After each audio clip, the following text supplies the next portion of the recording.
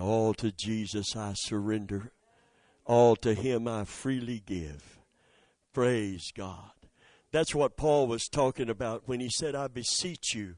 Romans 12, 1 and 2 should be the first fundamental foundational scripture when you are a new believer. When you are taking those first baby steps, this is where you begin to build on the right foundation of devotion to follow Jesus as a disciple. Amen. You don't bypass Romans 12, 1 and 2. I beseech you, brethren, by the mercies of God. Everybody say the cross. The cross. That's where that mercy was displayed openly, clearly. That's where God shouted, I love you to a lost and dying world through Christ, staying on that cross for you and for me. I beseech you, not just because it's a commandment to love Him withal. See, God gave a command. He has that prerogative. He deserves that kind of devotion. Thou shalt love the Lord thy God with all thy heart, mind, soul, strength, body, everything. That's an absolute full-out devotion. And then He stimulates that love by loving us first and showing us that love and demonstrating it through Christ, staying on the cross, taking our punishment. Fulfilling the scripture, we love Him because He first loved us. Isn't that wonderful? He commands us to love, and then He stimulates the love that He's commanded us to love Him with, so we can keep the commandment not out of religious responsibility, but out of true devotion and appreciation for Jesus on the cross. Every Holy Communion service is an opportunity for the first love to be rekindled in our heart, because we're revisiting where the first love was kindled in the first place. And that's the cross. And Jesus on the cross. And you know what the danger is? The danger is that the cross will become a given. Oh yeah, Jesus went to the cross for me. I've known that for years. No, it's not just a given. It's a continual giving of God. Amen. And it's something that should keep the first love burning bright. And that's why Jesus said to a church that had all the rituals and routines down and all the traditions and all the right things, but He told them, I've got something against you. And it shocked them because they were so into their faith and they were being persecuted for it. And they stood up under the persecutions and stood true to their faith. But they didn't do it out of devotion to Christ. And He said, I have somewhat against you because you've left what? Your first love. Your first love. And it is intolerable to God that we would try to worship Him without really loving Him. That we would go through all those motions without truly being devoted to Him. So Jesus said, I have somewhat against you because you've left your first love, the church at Ephesus, the first in the 7 churches of Asia. You've left your first love. He said, remember from whence thou art fallen. In other words, it's a time to reflect on how it was when you first got saved and how you couldn't get enough of church because you were hungry for God. You couldn't get enough of the Word of God. You couldn't get enough of Christian music. You just wanted to get lost in the Lord at every opportunity because you loved Him. And love drew you to Him and kept you close to Him. And when we drift away, once the cross becomes a given, that love begins to wane. In fact, the Bible said in the last days, the love of many would wax cold. Isn't that amazing that there would be a dead religious system? There was when Jesus came. There will be when He comes again. The love of many, not just a few. That means there will be a continual practice of religion. There will be a semblance of godliness denying the power of godliness. The true devotion that is supposed to bring. So that we can demonstrate to a gainsaying world that Jesus is worth an all-out, full-blown commitment. Not just some kind of religious, ritualistic And that's why churches today have to have some kind of great systems of entertainment. They have to entertain people because the cross doesn't draw people. There has to be a big musical presentation. There has to be fog. There has to be lights, because we're competing with a world that is presenting every form of entertainment. So what do we do to compete? We don't pray for a Holy Ghost revival to capture hearts. We just turn on the fog machine. Well, you can't attract young people any other way. I beg your pardon. There is something more attractive than the big show. You know what it is? It's Jesus and His love, His passion, His sacrifice, His suffering for our sake. How dare we say that young people can't fall in love with God? They can only be entertained to get them out to church. A man came to my home and he worked the sound for a 300 young people meeting. 300 came to that particular Pentecostal foundation church. And he said, I had to give it up because he was a devoted Christian. He was about 25 years old, had a family, and he worked the sound for the young people. He said, when it came time for the Word of God, he said, as long as the music was loud and there was entertaining things and lights and things to captivate them, they were interested. But when someone walked to a microphone with the Bible, the Word of God, that's when everybody got out their iPhones, everybody got out everybody talked to one another. The attentiveness wasn't there at all. And yet it was touted as, look how many young people we have. Look at all the young people we have. And he said that would be great if they were followers of Jesus. That would be great if they had any devotion to God. That would be great if they had a reverence for the Word of God. That would be great if they could worship God, not just tap their foot to a catchy tune coming from the platform. That would be great if the cross, he said, captivated them, and not just the light show and the fog machine. And he said, I couldn't take it anymore. I couldn't take watching this being played out as a mighty move of God, because look at all these bodies in the building. Look at all of these people seated. Do you know about churches that put on a great show and attract a lot of people? But when the door opens, it's not when the people come in. It's when they walk out the door, whether or not they're going to follow Jesus, whether they love Him enough to follow Him, whether they understand and appreciate what has happened at Calvary enough to dedicate their life and go against the flow, because believe me, you have to go against the flow in this culture. Because if you go with it, it's going to pull you away from God. And church-going young people are going to backslide. And I used to preach a lot on that. Rekindling the first love. But now I'm obligated by what's happening to preach a little differently, and I don't like it. I have found out that some people could never rekindle the first love. You know why?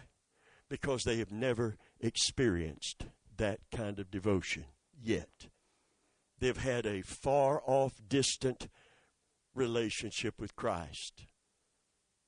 Grown up in a Christian home and never, ever been personally convicted or confronted by the presence of the living Christ. How can we expect them to rekindle what has never, ever been kindled in the first place? There are preachers that don't know anything about the first love. I've met some of them. How do you know they don't know? Because they're not devoted. They're devoted to their ministry. They're devoted to propagating their ministry, but they're not devoted to Christ.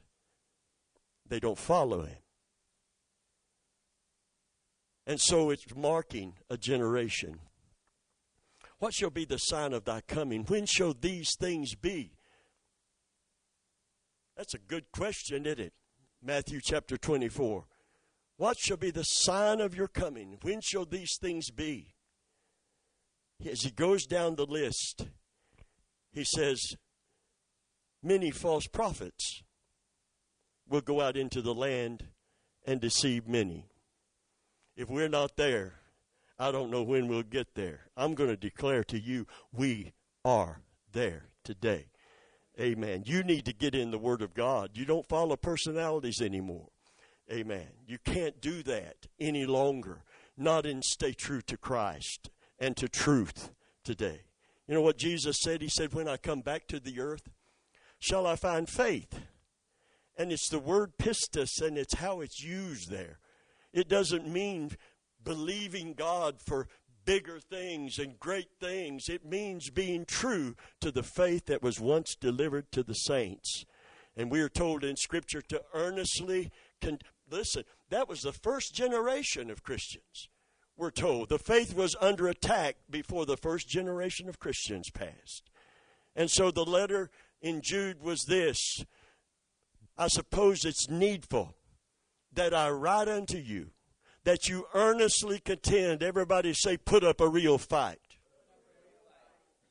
What if someone came in and threatened to harm your wife right in this room today? I can see it in your eyes. What kind of fight would you give them? Yeah, I don't even say the word. I know we probably shouldn't even think it and go there. Amen? What kind of fight would you give if somebody tried to hurt this little girl right here? What kind of fight would you put up, Cherie? Okay, we won't even. That's probably the understatement of the year. Amen. I'm so glad you got saved when you did. If I'd asked her that before she got saved, amen. I'm going to tell you what kind of fight I would put up. I would put up a fight. Brother Venable, you're going on 72. I know. But I got one fight left in me. I honestly believe. I just feel it in my waters. I feel it in my bones. Can you say, man? I feel it. I got a fight left in me. Brother Venable, how do you know that? I just know that I know that I got a fight left in me. And I'm saving it for something really, really important. Amen. If my wife was threatened, my son was threatened, I don't know if I'd use it for my dog or not. I'd have to think it over. But I got a fight left in me. Amen. But when it comes to the faith, regardless of my age and stage of life, I've got a fight left in me. And the Scripture said we are to earnestly contend for the faith that was once delivered to the saints. That original, unchanged to try to fit it in to a culture that is God-hating and Christ-rejecting. The spirit of Antichrist doth already work. It began and it's accelerated for almost 21 centuries since. And it's at work today. It's not anti-religion. It's not anti-God as a generic form. But it is particularly, precisely anti-Christ. Why anti-Christ? Because there is no other name given under heaven unto men by which we must be saved, save the name of Jesus Christ. Isn't that being narrow-minded? You better believe it is, because there is one God, one mediator between God and man, and it is Jesus Christ, and there's not room for any other man-made false god of man's made-up religion. Isn't that narrow-minded? Yes, it is. Why is it narrow-minded? Because broad is the way, wide is the gate that leads to destruction, and many there be that go in thereat. But narrow is the way, straight is the gate that leadeth to eternal life, and few there be that find it. If you think seeing a bunch of people sitting in a building called church, that everyone is saved sitting in those pews, you're sorely mistaken. Here's what Jesus said about all those people, not everyone in those pews, but so many of them that are not being confronted with what it really means to be saved. Many. See, that word keeps coming up. Many there be that go in thereat. Many will say to me in that day when we stand before him, Lord, Lord, we've done mighty works in your name. We've cast out devils in your name. Whether they did or not, only God truly knows. But one thing is for sure. They didn't know him. And therefore he did not acknowledge them. But they sat somewhere in a church where they could mouth the words, Lord. They could mouth the words, Lord. You see, having him become your Savior and then decide at some point whether he's worth committing to is not biblical. I don't believe he can be your Savior without being your Lord. I believe if you reject him as Lord, you can never accept him as your Savior. Accepting him as Lord is not a work on your part. It's an attitude within your heart toward God. Amen? And that's why you'll never find Savior and Lord in Scripture in that order. The divine order is Lord and Savior. So they will say, Lord, Lord. And he will say, many will say that in that day. And I will say unto them, depart from me, you that work iniquity. I never knew you. It's not enough to claim Christ unless he claims you. And if it's an empty profession instead of a true spiritual possession, it's going to be a shock, isn't it, to a religious bunch of people that are lost. That's why in a meeting I attended with Full Gospel Businessmen, a man's testimony was this. I remember it distinctly because an Air Force pilot during the Vietnam era was shot down and he was given his testimony. Colonel Bottomley was his name. His wife saw this very independent, self-willed, self-sufficient man who rejected any need for God or the Bible. But when he was confronted with his mortality during the Vietnam era, he changed his mind about those things. And he accepted Jesus as his Savior. And he gave his testimony in a Full Gospel Businessmen's meeting. And a pastor who was a graduate with high honors from a theological seminary, heard his testimony, heard this encounter he had with Jesus Christ, and this devotion he made to follow him. And he came under conviction. He had decided, he grew up in this formal, nominal Christian home. He went to a church that was very formal, and he never was confronted with his lost condition. He said, I never really was convicted of my sin until I sat in that meeting. You see, there is a tangible presence of God to convict of sin when the Holy Spirit comes. It's not just a religious routine or ritual you go through. No man comes to me because of religious rituals and routines and responsibilities. No man comes to me except my Father draw them. And when the Holy Spirit is come, he will first work in this fallen world is convince the world of sin. And that word convince in the Greek is the actual word convict. He is the one who convicts us. He shows us our lost condition. And then he shows us the salvation, the forgiveness that is freely offered us in Jesus Christ. Same work of the same Holy Spirit. Hallelujah. So they said, Lord, what shall be the sign of your coming? When shall these things be? And he said, many false prophets shall go out into the earth. 11 and 12 of Matthew 24. Many, there's that word again. Many. That's a disconcerting word. When you're talking about millions of people and you use the word many, you're talking about thousands upon thousands of people that are going to hell. You don't hear that anymore. There's nowhere else to go. I have a sermon prepared. Haven't preached it yet. God hasn't allowed it to come forth. But there are those within the city, and there are those without the city. And it's representative of lost and saved. Blessed are they who keep his commandments, that they might be worthy to pass through those gates. Straight is the gate, narrow the way. But they enter into the city and eat of the tree of life and drink from that river.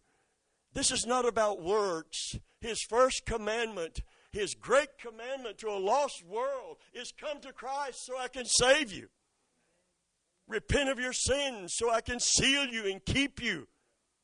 Blessed are they that have a heart to obey instead of a rebel heart. Speaking of rebel hearts, there's a litmus test of faith, and it's found in 1 John. He that committeth sin, live habitually in without being convicted. Committeth is in the continual sense. If you can sin without conviction, without consequence, without fearing the consequence, if you can sin without any concern about God at all, the Bible said, and you do not repent of that sin, you are of the devil. It doesn't matter if you're sitting in a church pew. It doesn't matter if you're singing in a choir. It doesn't matter if you're preaching in a pulpit. Those are not salvation issues. That don't save you. None of that can save you. Some people know the choir member and the life they're living outside of church, and it turns them off.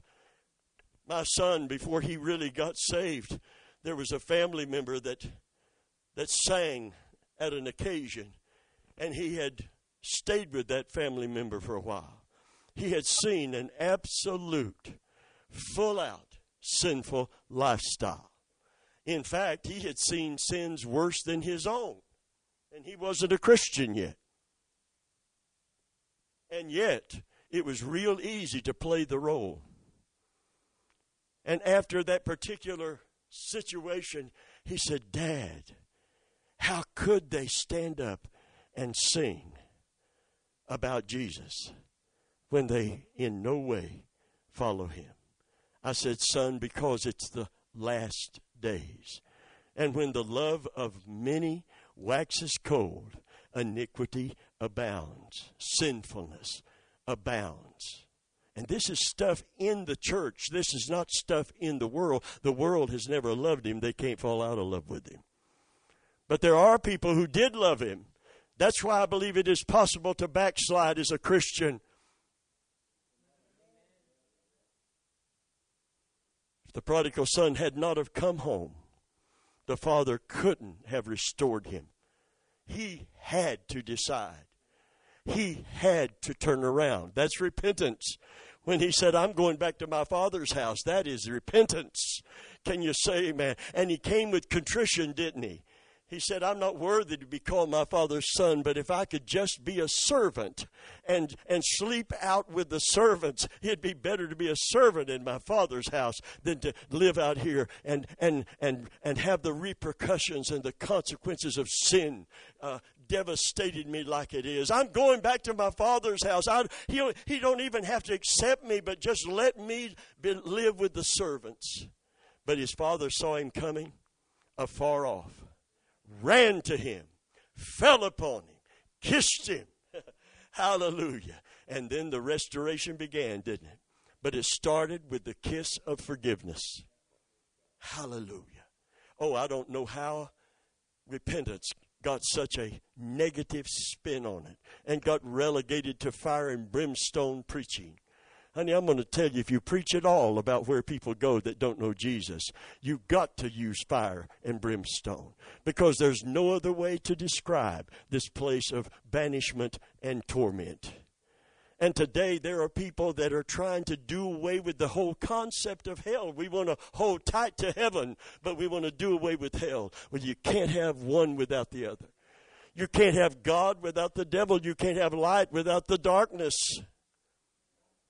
So we live in a church where people don't fear the Lord. And people are not convicted of their sin.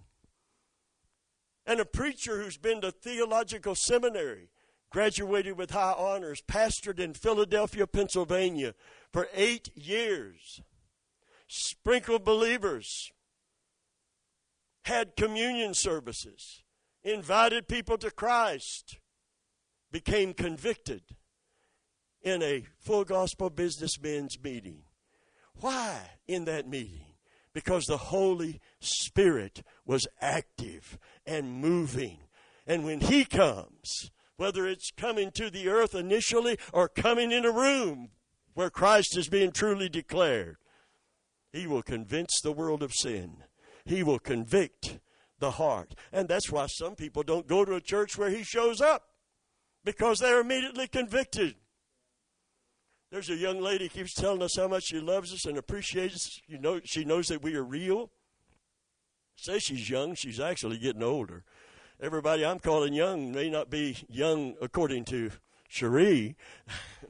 Amen. But she said, Brother Venable said, I know I don't come to your church very often because every time I do, I'm convicted. And I thought, oh, goody, goody, goody, goody. I am so glad you cannot sit in this congregation without being right with God and not feel the drawing of the Holy Spirit and not feel the dread of judgment to come. I don't have to preach judgment every service. Wherever He is moving, the anointing is manifest. If you're here without God, if someone comes in without God, they're going to be uncomfortable. Remember when God convicted you, it wasn't comfortable. No, it wasn't comfortable.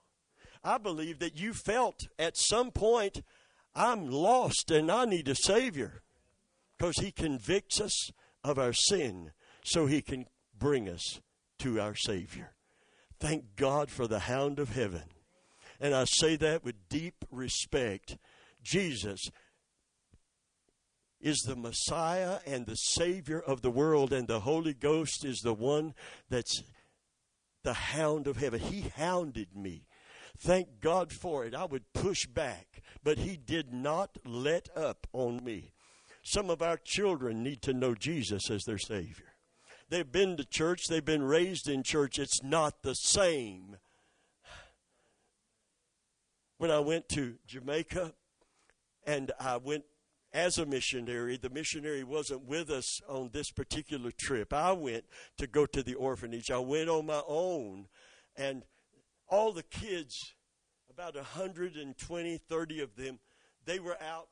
When I arrived, they were out singing songs of praise to the Lord. They were just singing songs of praise to the Lord.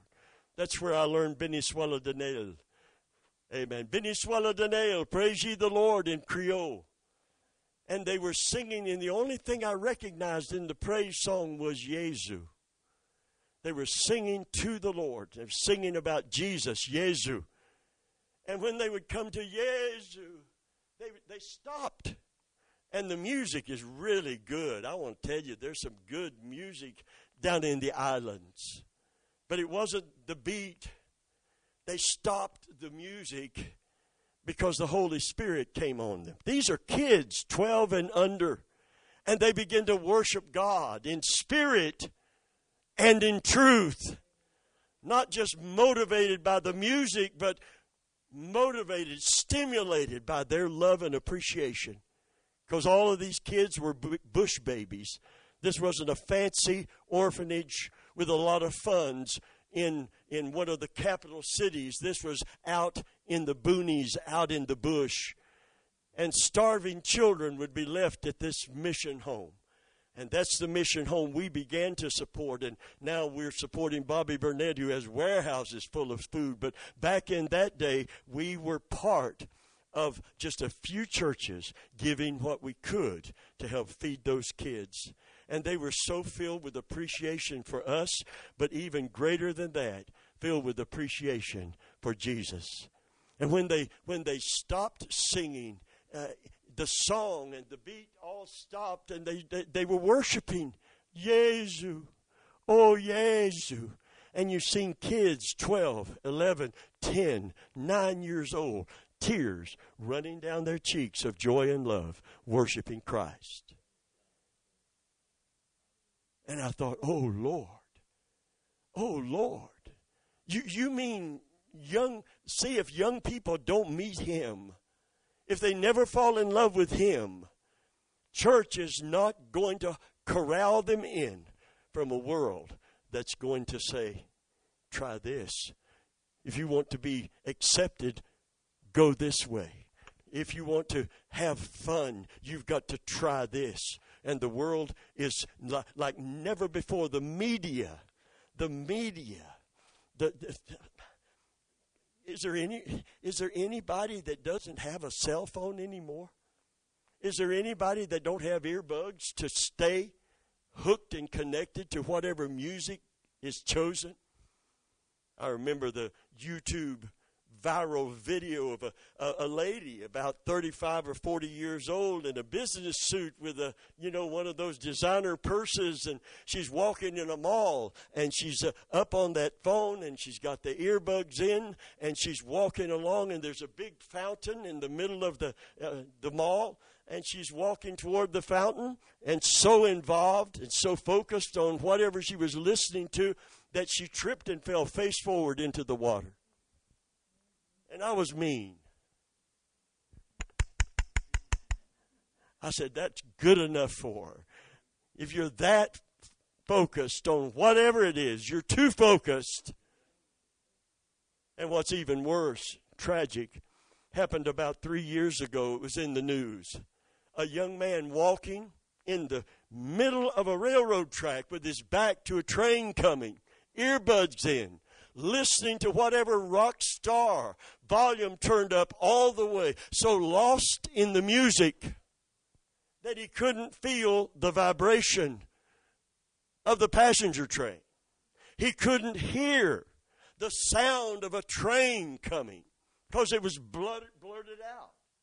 He couldn't hear the horn blowing because the engineer laid down on the horn and didn't let up, hoping at some point he would step to one side and be saved. And the train ran over him. He never heard it coming. He never saw it coming. He was absolutely caught up in whatever he was listening to. This is not anti-cell phone, anti-music, but I'm going to tell you something about the devil's devices. Here's Jesus' warning as we get ready for communion this morning. Beware. This is to us as Christians, beware, lest your heart be overcharged with surfeiting, drunkenness, and the cares of this life, that day come upon you as a thief. For as a snare, a trap that is suddenly triggered, it shall come upon all the inhabitants of the world. So the devil doesn't want us to think about his coming and judgment to come, especially judgment to come. That's why John said, who hath warned you to flee what? The judgment to come. This is not just about joining a new movement in religion. This is knowing there is a way to stand before God and not be judged by God through the blood of Jesus. And the religious crowd didn't see that need to repent. He said, who warned you? Because if the Holy Spirit didn't warn you, all you're going to do is criticize me for preaching repentance. Right? That was his message. Repent. Make the crooked path straight. Prepare what? The way of the Lord. He's coming. We will answer to him. Are you ready? They said, no. He said, come on then. I'm baptizing you unto repentance. Jesus said, except you repent, you shall all likewise perish. His message was repentance. The message of repentance now is pushed aside. And now it's kind of like the carrot before the cart and before the donkey. We've got to have some incentives. To some people, it's a bigger house. To some people, it's a better car. To some people, it's a Rolex watch. It's something material. It's something in this world. We're not thinking about who's coming and what's coming and answering to him and standing before him. Paul said, I was with you in weakness. I was with you in fear. That deep reverence for God and much trembling. Amen. What made him tremble? You can see it in his further writings. He said, therefore, knowing the terror of the Lord, knowing how awful it's going to be, beyond words to describe, to stand before God in our sin without a Savior, without the blood of Jesus, to have to answer to him for that, to hear him say, depart from me, I never knew you. Religious people, because they're calling him Lord, assuming and presuming that they're ready to meet him. People are declaring people saved that have never been saved.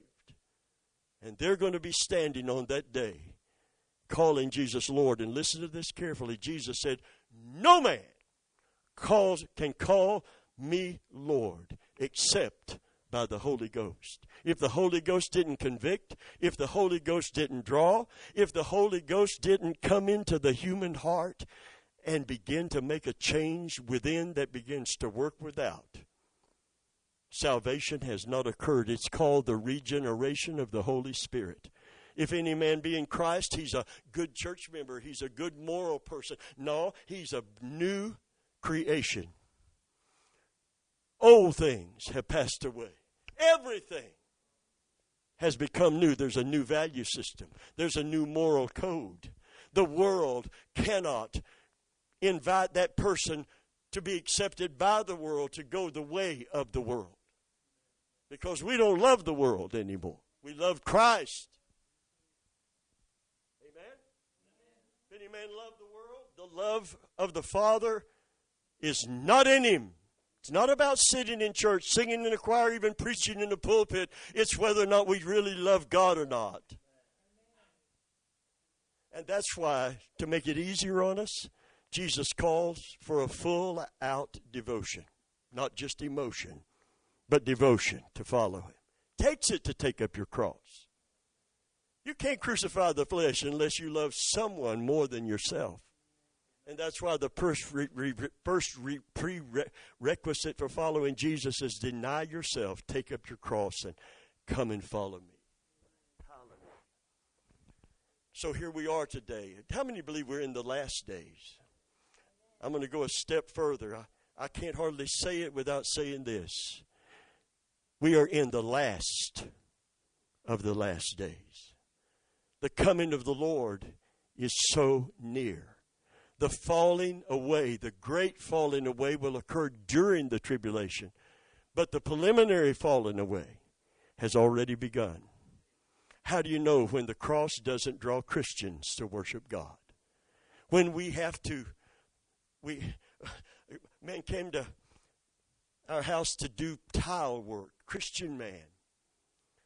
He said, we have 1,500 events at our church scheduled, between all the departments and the singers coming in and the pool party for these and the trip to the mountains for these seniors. I guess we don't play in the pool anymore.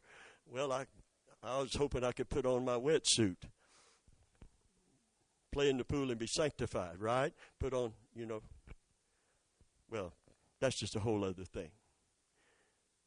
1,500 events. Pentecostal church. 1,500 in 365 days. It's a mega church. And to show the lack of devotion, everybody's there for all the events, but to show the lack of devotion to Jesus, the pastor got up on a Sunday morning, according to a guy I worked with who attended the same megachurch, and he said, there's 5,000 people here. He said, maybe 20% give consistently. He said, what would happen if the other 80% gave consistently? What we could do for God, what we could do for missions, what we could do. See, when you look out at that crowd, you assume that everybody's a dedicated Christian. But he said, no, if there was dedication, it would be reflected in the way we serve God. Chuck Swindoll, author, conference speaker. He's, white hair now. He's got a church that is steady and solid. He's a conference speaker in demand all over the world. Written all kinds of books, biblically based books. And he looks out over that congregation of people that come to church, and they do give every Sunday. Big church, prosperous church. And he said, I am convinced, more than I've ever been convinced, that so many people in my congregation, it's easy to criticize everybody else's. It's something when you acknowledge your need in your own church. He said, many people in my congregation are not ready for the coming of Jesus, and they are not ready to go and leave this world. So here's all these people. I mean, what do you want, man? You've got your building program. You've got your prestige. You've got all of these things. You've got your salaries. The bills are all met, and the people are in the pew, and you're preaching, and they're listening. You know what he wanted? Thank God for what he wanted. He wanted them saved. He wanted to know they're going to heaven. And why wasn't he convinced? He said, because so many people have been baptized in church and have claimed to know Jesus, but there is no change. There's got to be a change. If you're a new creature, something has changed. Something radically has occurred. Dramatic change. I once was lost, but now I'm found, was blind, but now I see. There's got to be some fruit. This is a guy that's a grace preacher, doesn't believe in salvation by works, maybe too far into grace. But even he recognizes many in my congregation are not saved because there is no change.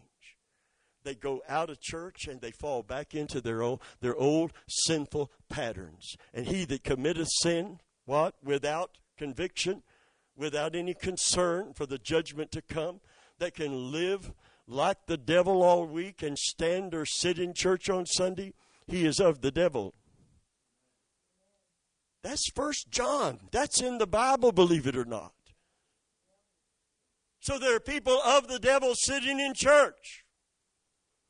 And they will stand before him and call him Lord because they are so convinced, because they've never been convicted or confronted with their need to truly get saved. And he will say to them, many, say it with me, many. He will say unto them, depart from me. You that what? Commit a sin without conviction. Work iniquity.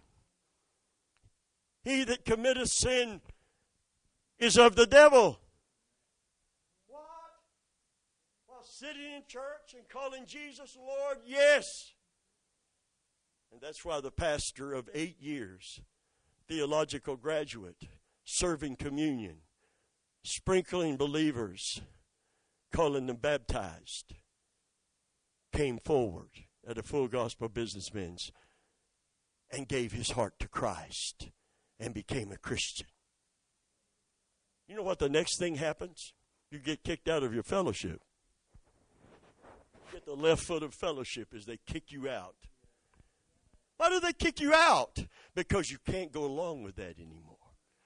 You have to either become independent or join some fellowship that is ultra-dependent upon the Holy Spirit and not just a dead religious system. Oh, I'm glad to be a preacher of righteousness in these last days. Praise God. You can see how that's going over now because the entertainment is not here. We have 2 entertainers was going to sing the high parts, but they just didn't quite hit it today. Amen. No, No, if we had a light show, if we had fog, maybe we could get a few young people to come and see the fog and look at the light show. But if they're not convicted in this audience and they never get saved, they're going to go out into this world and they're going to follow the world. They're not going to follow Jesus. Unless there is a revival, a real, genuine, God-sent, Holy Ghost revival. And I'm holding out for a revival. I will not concede that there can be no revival among young people in America. It's beginning in many places, but it is not brought forth by some kind of dumbed down gospel and some kind of entertainment that is set forth just to get kids in church. Those kids in Haiti didn't have any entertainment, but they had met Jesus. And when they spoke his name in song, they broke with gratitude. Oh, Jesu. And when I saw and heard the name of Jesus in their tongue, and then I heard something else. I saw 11-year-old kids speaking in other tongues, not in French Creole, but in other tongues. How do you know? Because there's nothing in French Creole that sounds like bam, bam, bam, bam, bam, bam, bam. With stammering lips. Sometimes it begins with stammering lips before a real dialogue is established. You ever got stammering lips? I remember when my wife's grandmother came, and my grandpa and my dad's pastor was my wife's grandfather. And I remember when her grandmother came to me in my first pastorate. And she came up and she was under the anointing. You could tell when she's under the anointing because she'd zero in on you. And she'd come right at you and her eyes big as saucers. And I thought, she's under the anointing. She's going to do something that the Spirit of God is prompting. Because she wasn't that kind of person until the anointing came on her. And I call it holy boldness. And she came up to me and she put her hand on my head. And she couldn't talk. She went, bah, bah, bah, bah, bah, bah, bah, bah, bah, bah. And it wasn't tongues. It was just stammering lips under that heavy anointing. Bah, bah, bah, bah, bah, bah, bah, bah, bah, bah, bah, bah, bah. And she was wanting to say something in English, but she couldn't because the anointing was so heavy on her. And finally, the stammering lips stopped, and she said, Bobby. Because, I wasn't Brother Venable then. Amen. She said, Bobby, I believe that Corbin's anointing, his mantle, didn't go to heaven with him. That was her husband, which was my grandpa and my daddy's pastor in Kentucky. I believe that his mantle has fallen upon you. And boy, I felt the power of God run through me, and I said, glory to God, hallelujah. Amen. I was still timid. I still died 1,000 deaths when I stood up to speak. But after a while, it began to be evident. Amen. Brother Taylor, you said it well. Brother Venable is ready to preach at the drop of the hat, and he's willing to drop the hat. Can you say amen? I have to put on the brakes to stop. I don't have to crank it up. Have you noticed? Amen. I'm like a dragster. Amen. You know how the parachute comes out? They hit the brakes, the parachute comes out. Well, the parachute's got to come out for me to even quit. I don't have to think what I'm going to say next. I know God has something to say, and I know I'm his servant, and I know I have a mantle. Hallelujah. Are you bragging? No, we talked about that, didn't we? I'm telling you like it is. I believe that mantle came. God takes men. He doesn't take mantles. He doesn't pull the anointing, so when the man goes, the anointing goes with him. Someone said the other day to a preacher, who got Billy Graham's mantle? He said, no individual got it. The church got it. It's time for the church to rise up under the anointing of God to win souls for Jesus. Hallelujah. I'm talking about the church, believers. Hallelujah. That way it's not central anymore to one man. That's why Jesus said of his mantle, his anointing, the works that I do, you shall do. Even as my Father sent me, so send I you. And the works that I do, you shall do, and greater than these shall ye do, because I go to my Father. If I don't go to the Father, Holy Ghost won't come. But if I go to the Father and He comes, then the one that is working in and through me is going to be working in and through you. And it's not going to be greater in quality, but in quantity. For wherever believers are, there is a mighty anointing of the Holy Spirit to those that will recognize and receive it and then release it out of your belly. Pat it if you know where it is. Boy, that sounds like a big old watermelon about ready to. Hey, we got drums. We got drums. We don't need no stinking drummer. I heard bongos. Hallelujah. People hungry too. It must be lunchtime. Praise God. Out of where? Your innermost being. The central part of you, the belly, the center of a man is his spirit. And out of your spirit man shall flow rivers. I usually say rivers of living water, so you're probably used to it, but I'm going to say it right. Rivers of living water springing up unto everlasting life. Hallelujah. There's a river of life flowing out from me. It makes the lame to walk and the blind to see, opens prison doors and sets the captive free. There's a river of life flowing out from me. Hallelujah. We used to sing it. We used to live it. Father, I praise you. I praise you. So Grandma Hall said, my husband's anointing, his mantle is on you. My uncle pastored in the Church of God. Before he went home, we went to a Full Gospels businessmen's meeting together. We walked outside. We were standing in front of my car. And he said, Bobby, this is my uncle. He's not calling me pastor. He's calling me Bobby. He says, Bobby, I recognize the anointing of God upon you. He said, I believe that my mantle, because he had backslid, he had drifted away from God. He said, I don't know if I'll ever preach again, but if I could just teach and tell people how to avoid the pitfalls that the devil used to trip me up.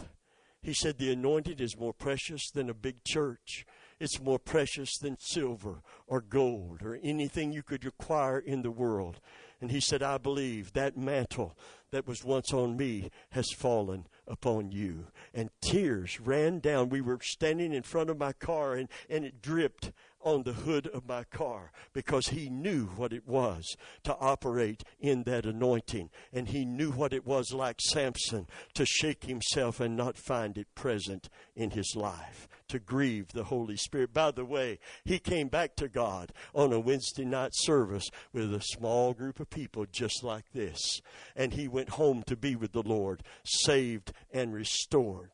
He had borrowed books from me to begin to reacquaint himself with the Scriptures. And he was studying once again as a security guard. He took the books with him and did his rounds and then came back with a flashlight, amen, and a little lamp and studied the Word. And he went home through an automobile accident, semi-truck, a tanker truck on State Road 39.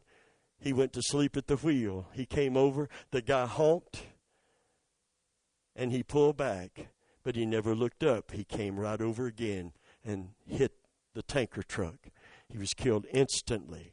And in the back seat of his old car were the books that I had lent him to prepare himself to be part of the counseling staff of our ministry, to use one of those old Sunday school rooms at the Holy Church of God and say if anybody wants to talk about the Lord and staying close to Him and know the pitfalls that the devil will use against them. He said, I've been there, and I'm so glad to be back. But I don't know if I'll ever preach again, but I know one thing, and this is about 6 weeks before he went home. Amen. He said, I believe God has taken my mantle. He's put it on you. So I'm claiming the mantle of anointing. Amen. It's not appreciated like it used to be. Used to, you preach under the anointing, they'd fill it wall to wall. But there's so much now, so much used to draw people short of the power and presence of God. And the word is brought very eloquently and very accurately. But without the anointing, that's all it is. Eloquent, accurate, but it doesn't pierce the heart. Some of the greatest altar calls I've ever seen is when I thought I didn't do justice to the message. I could have put it better. I could have preached it better. You know that feeling when you feel like I could have done better. And then I'd look up and all these people are weeping in the altar and I'd say, what? Amen. What got a hold of them? I didn't get to tell it like I wanted to tell it. I didn't make it as clear as I'd love to make it, but you see, it wasn't just me. It was Him. Hallelujah. Well, not that I'm watching the time, but it is time. How many got something out of this service so far?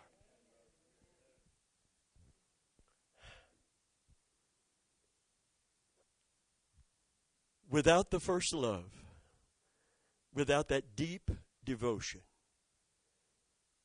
then no one is following Jesus as a true disciple. And He didn't say, go make church members, go build buildings and do this and that. He said, go and make disciples out of all nations. And a disciple has to be devoted in order to follow Jesus. No man can be my disciple. No man can even come to me without the Father drawing. So the most important scripture is Romans 12, 1 and 2, once you come to Jesus. And I hope Charles sits right here and hears that scripture. I listened to Jim Gates preach at his memorial service.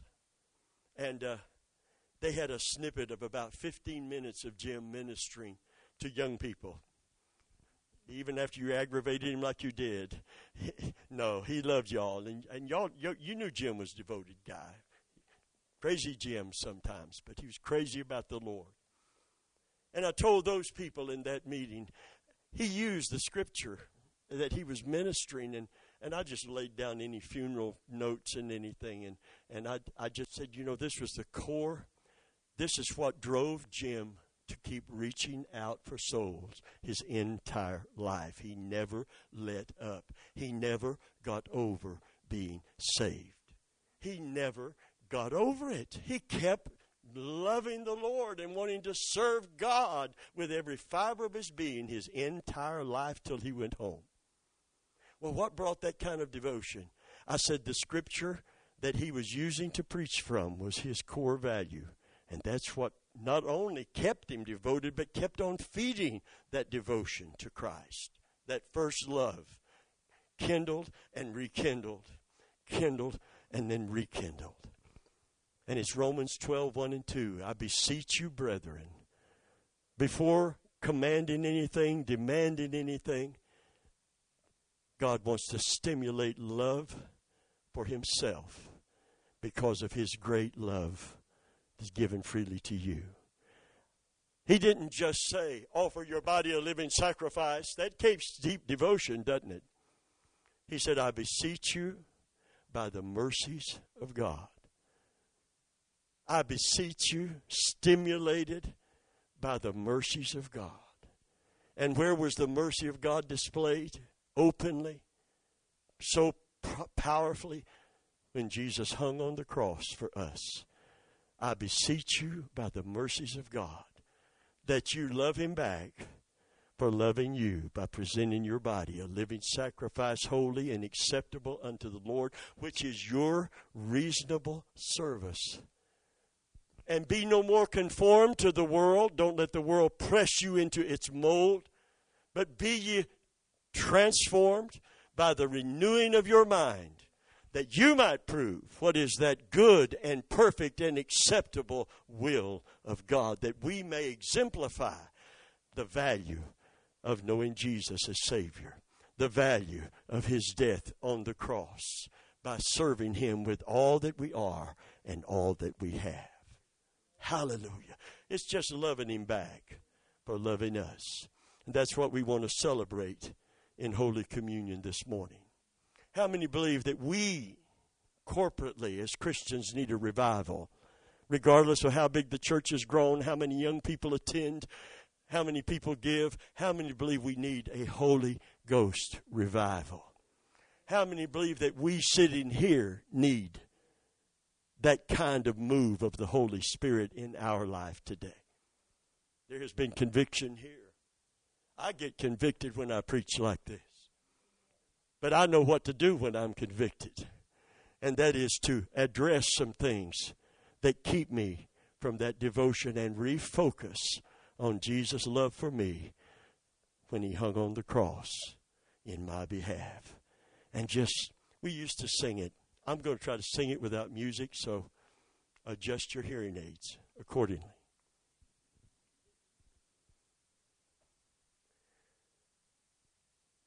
I keep falling in love with him over and over and over and over again.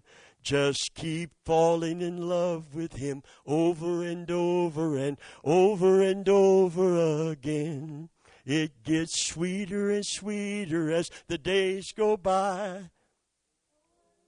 Between my Lord and I, falling in love with him over and over and over and over again.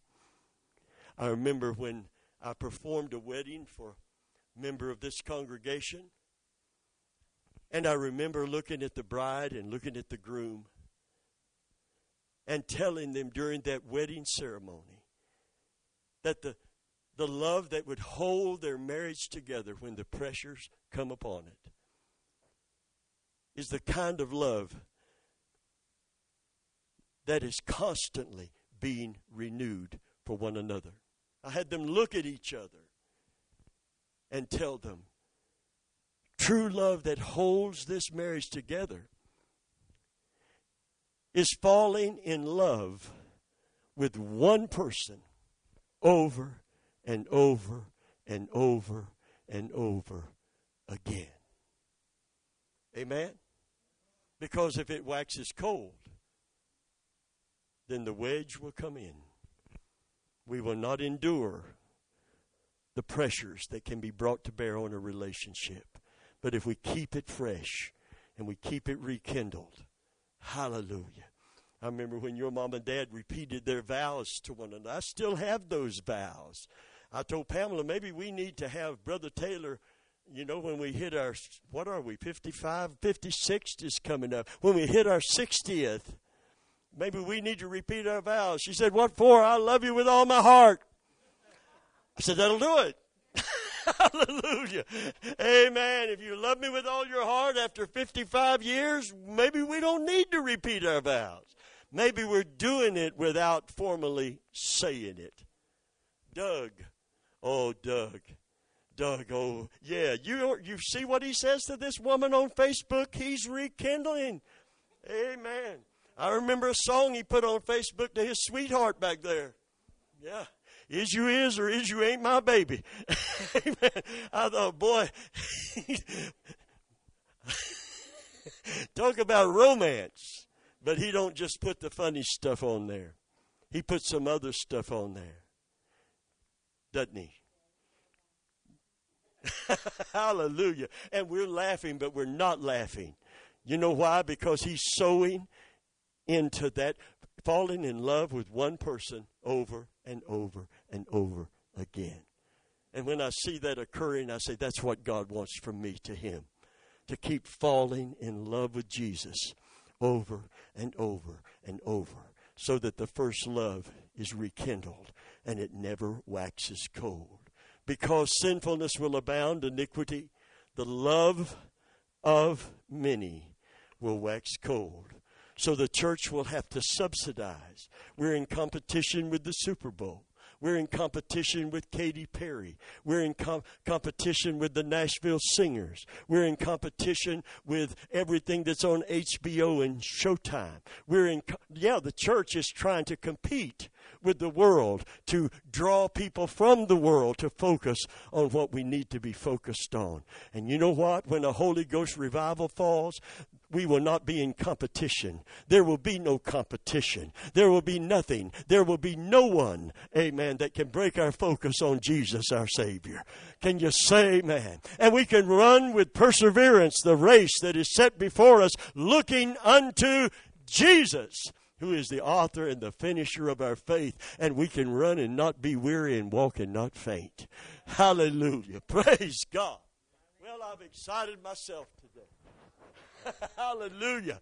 Amen. I can't wait to go home and preach to Pamela. She ain't got nowhere to go unless I take her. She can't drive for 6 weeks. 6 weeks she can't drive. The woman cannot get in her car and get away from me. She can't say, I'm going to Wally World. That's Walmart for you city folks. Anyway, amen. There used to be Black Blister, which was Blockbuster, but we never used the right names. We like to smile at our house. Hallelujah. So as we are served Holy Communion today, and Doug, that one song, Oh, the Blood, I think it was up on the menu, Oh, the Blood of Jesus. How many will receive communion with an understanding that God wants us to fall in love with Him again today? Stimulated by what He has done for us on the cross, once again we present our body a living sacrifice, and we sing in our heart, all to Jesus I surrender, all to Him I freely give. Hallelujah.